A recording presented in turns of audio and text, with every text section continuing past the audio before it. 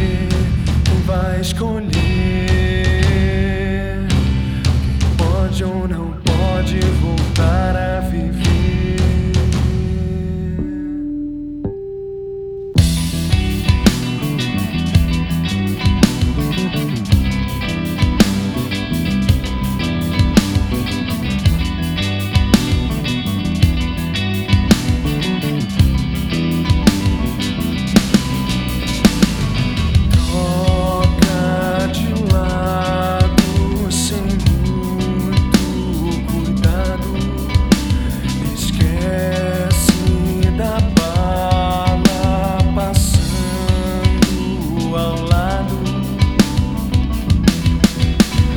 Até quando esperar é a solução?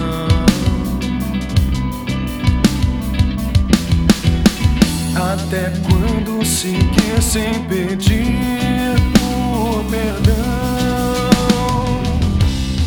Preza pra fazer, reza pra chover, quem vai escolher? Quem pode ou não pode voltar a viver?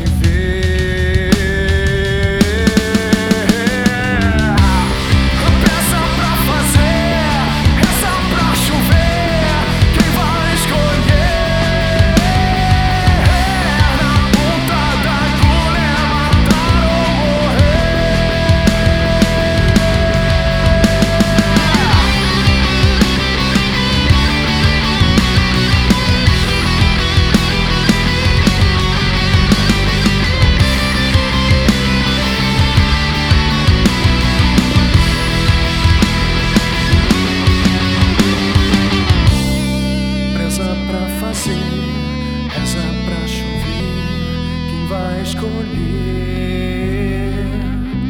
Quem pode ou não pode voltar?